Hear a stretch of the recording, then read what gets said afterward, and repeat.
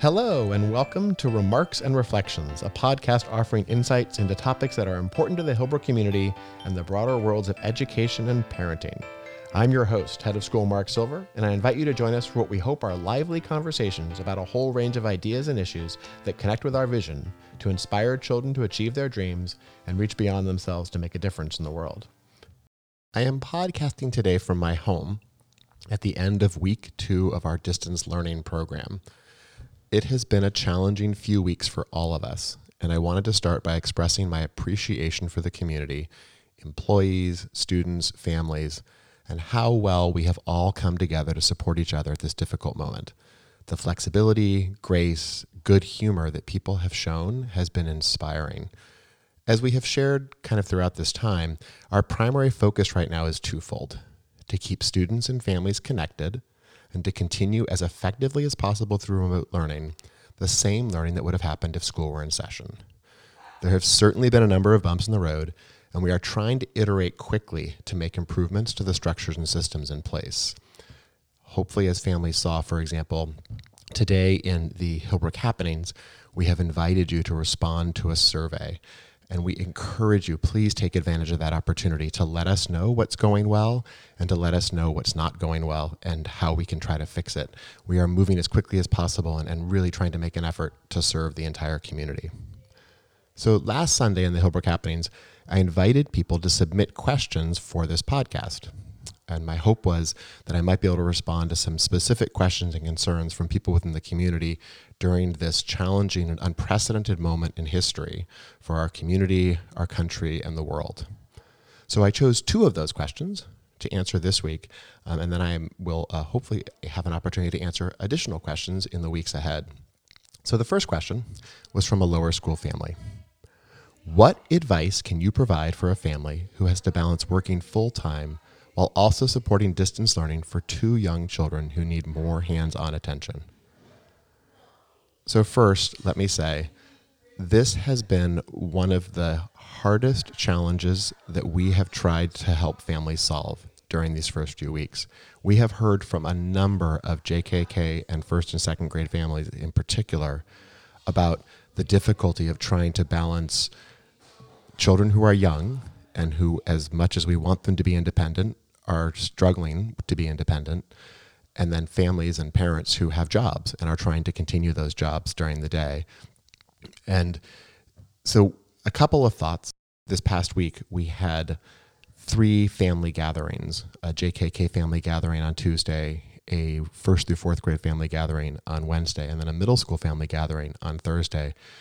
And it was really clear across those 3 different evenings how differently people are feeling this and how much harder in some ways this is for families with young children.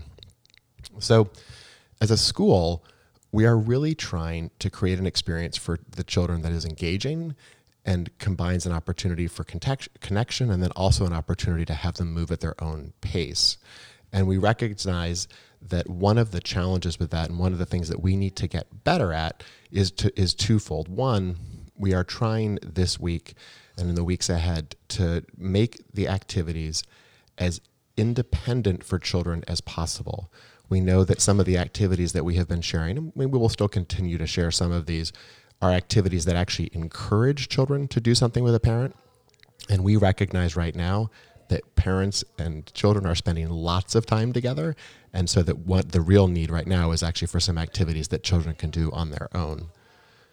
The second thing we're doing is trying to add more one-on-one and small group meetings for short periods of time with lower school students. And again, in that case, the idea is to really try to provide an opportunity for the teachers to have a better sense of how children are doing and for the teachers to be able to support families. So I have really kind of 3 suggestions for families, particularly in terms of trying to help manage this problem or challenge. 1, please reach out to the teachers and then also to Colleen and other members of the team for support. We are here and we really want to work with individual children and individual families to help you through the specific challenges. As I've noted, we're making some broader changes, but we also know that this will continue to be a challenge for certain children and certain families. And so please keep us in the loop and work with us, and we're going to try as best as we can to support you. Second of all, I encourage you to make decisions that are the best for your child and your family. And if those decisions mean we're not going to finish all of the work, those are decisions that we encourage you to consider and then to make if it's the right decision. Or if those decisions mean we're going to pace the work at a different schedule than the teachers are sharing it. We are trying to make this as flexible as possible, and we want to work with you. And so we really want to, empower parents and remind parents that we're in partnership with you on this, and we encourage you to let go of some of the expectations if necessary, and to really focus on, I think the biggest things that we would encourage families to focus on are trying to help children be as independent as possible. And then secondarily, getting specific work tasks done, but really trying to find ways to have them be independent is a really important goal. And then finally, I would just remind parents that this is such an unusual moment. And while there's a lot of challenges in this moment, one of the positive is there's an opportunity here to slow down. And so again, we encourage, and I would encourage you as a family to think about how to slow down and to not be afraid to slow down in this moment, particularly knowing how complicated it is trying to balance these different things. So the second question that I'd like to answer is from a middle school parent. The question was, my middle school child has become increasingly disheartened over not being able to see her friends both in school and through her outside activities. She also feels frustrated about the decision to cancel the 7th grade trip to Catalina. She understands it, and yet she feels a deep sense of disappointment. How can I best support her while she struggles with these emotional challenges? So again, this question is one that I've heard both from some individual families, but also then more broadly. And it's a very real question. And again, in this case, probably particularly true for some of our older students. So as many of you know, my daughter is a senior in high school. And recently there has been a letter that has been circulating that was written by a teacher named Chris Dyer. And Chris Dyer is a high school teacher in Louisiana who, as a student, was a senior during Hurricane Katrina. And so Chris wrote about how, as a senior in high school, almost overnight, he was yanked from his school. He was supposed to be the captain of the soccer team. He had all of these, dreams for his senior year, and it was all canceled. He was yanked from school, went to live in a shelter, and finished high school in a different state. And so Chris, who now teaches seniors in high school, writes to these students and says to them, quote, "Let's be abundantly clear. You were robbed, and it's unfair. If you're upset, then you should embrace those feelings. Commiserate with one another. Some folks will downplay the situation because they won't know what it feels like to have their senior year stripped at the last moment. I, for one, will not downplay it, as it happened to me." He then goes on to offer them advice for ways that they can respond to this. What struck me about this letter, and I think has struck a lot of people about this letter that is so powerful, and I think is one of the key reminders as we're talking to our children, is to validate for them their emotions, but also validate for them the reality that this is a hard situation, and they are being robbed of some experiences. So, I think particularly in terms of our 8th graders, and we are going to do everything we can once we're back in school, and we are hoping to be back in session before the end of the school year. Once we're back in school, we are going to try to do what we can to create some of those 8th grade experiences that happen every year. But we all know that certain things just aren't going to happen. For example, the Washington, D.C. trip. For example, the 7th grade Catalina trip. Some of those things we know won't happen. And it's really important as an adult to not just try to explain that away, but to validate that emotion. And on a related note, a parent a couple of days ago who was also a therapist shared with me a resource for resilience, and I'll actually share it as an attachment to this podcast. And she has been working with her child who's on a soccer team, and so trying to help those soccer players stay motivated and engaged during this difficult time.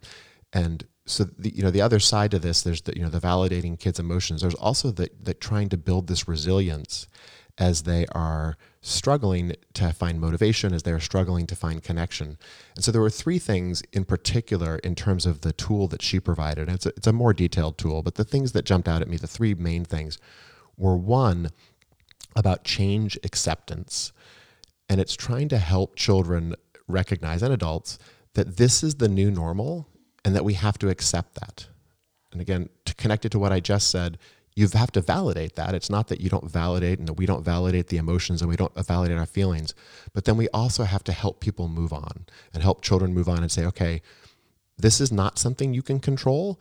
And so let's figure out things that you can and can't control. That takes to the second thing. So the first one is change acceptance. The second thing is about control, and it's trying to help your child find things that they can control. So for example, the schedule in the distance learning program is much more flexible than a typical school day. I would have them think about how they can design a schedule that takes advantage of that flexibility to build variety in their schedule day to day. A number of families have shared with examples with me about how they're having their children participate in family life, choosing menus, cooking, doing chores.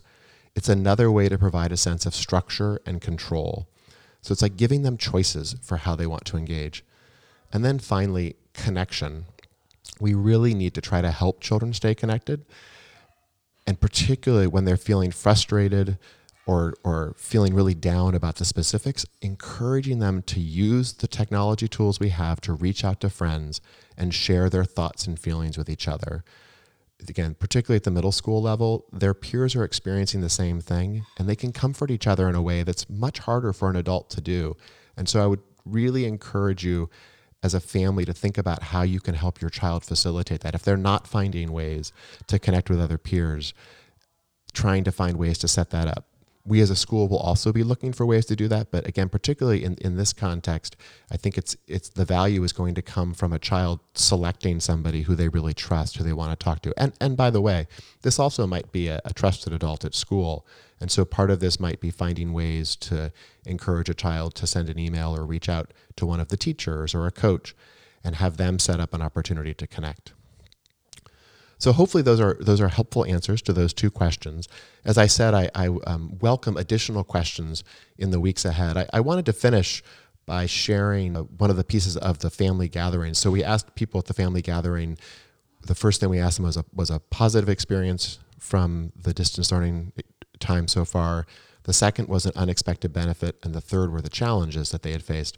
And I was particularly struck by the unexpected benefits and the types of things that people pointed out. So people talked about how they were, in some cases, having more exercise and more time outside. Somebody noted that there was a lack of a commute. Another person mentioned that they had become a better cook.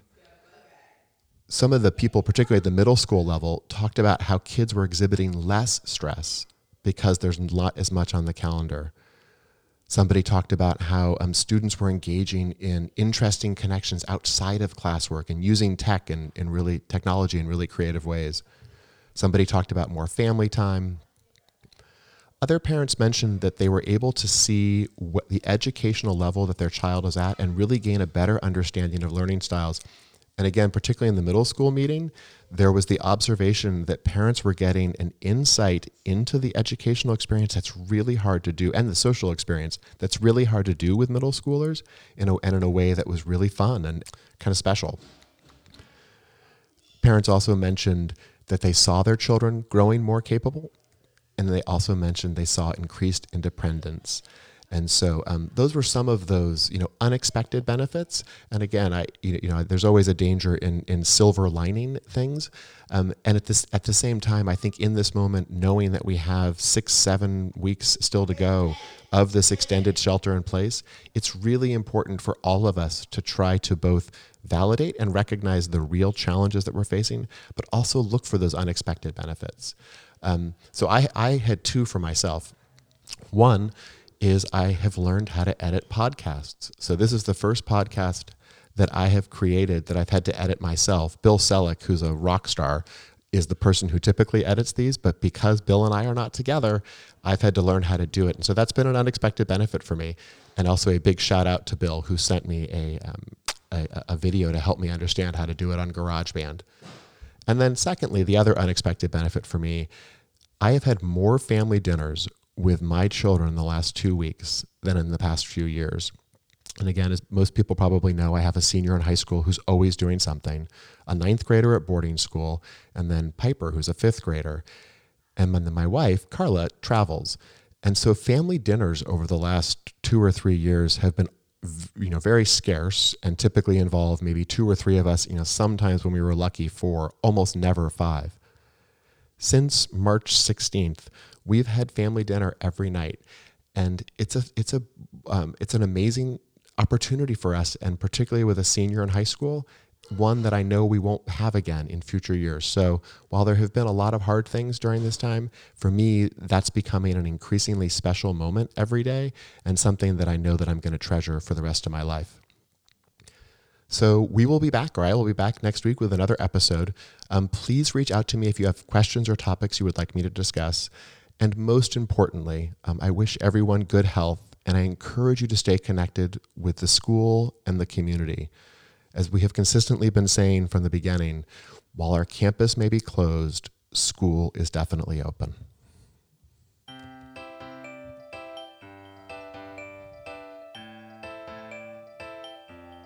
You've been listening to Remarks and Reflections, a podcast of Hillbrook School.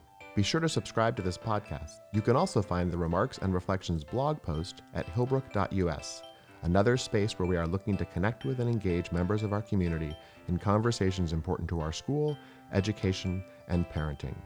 And as always, you can find our school on Facebook, Twitter, Instagram, and of course, our website at hillbrook.org.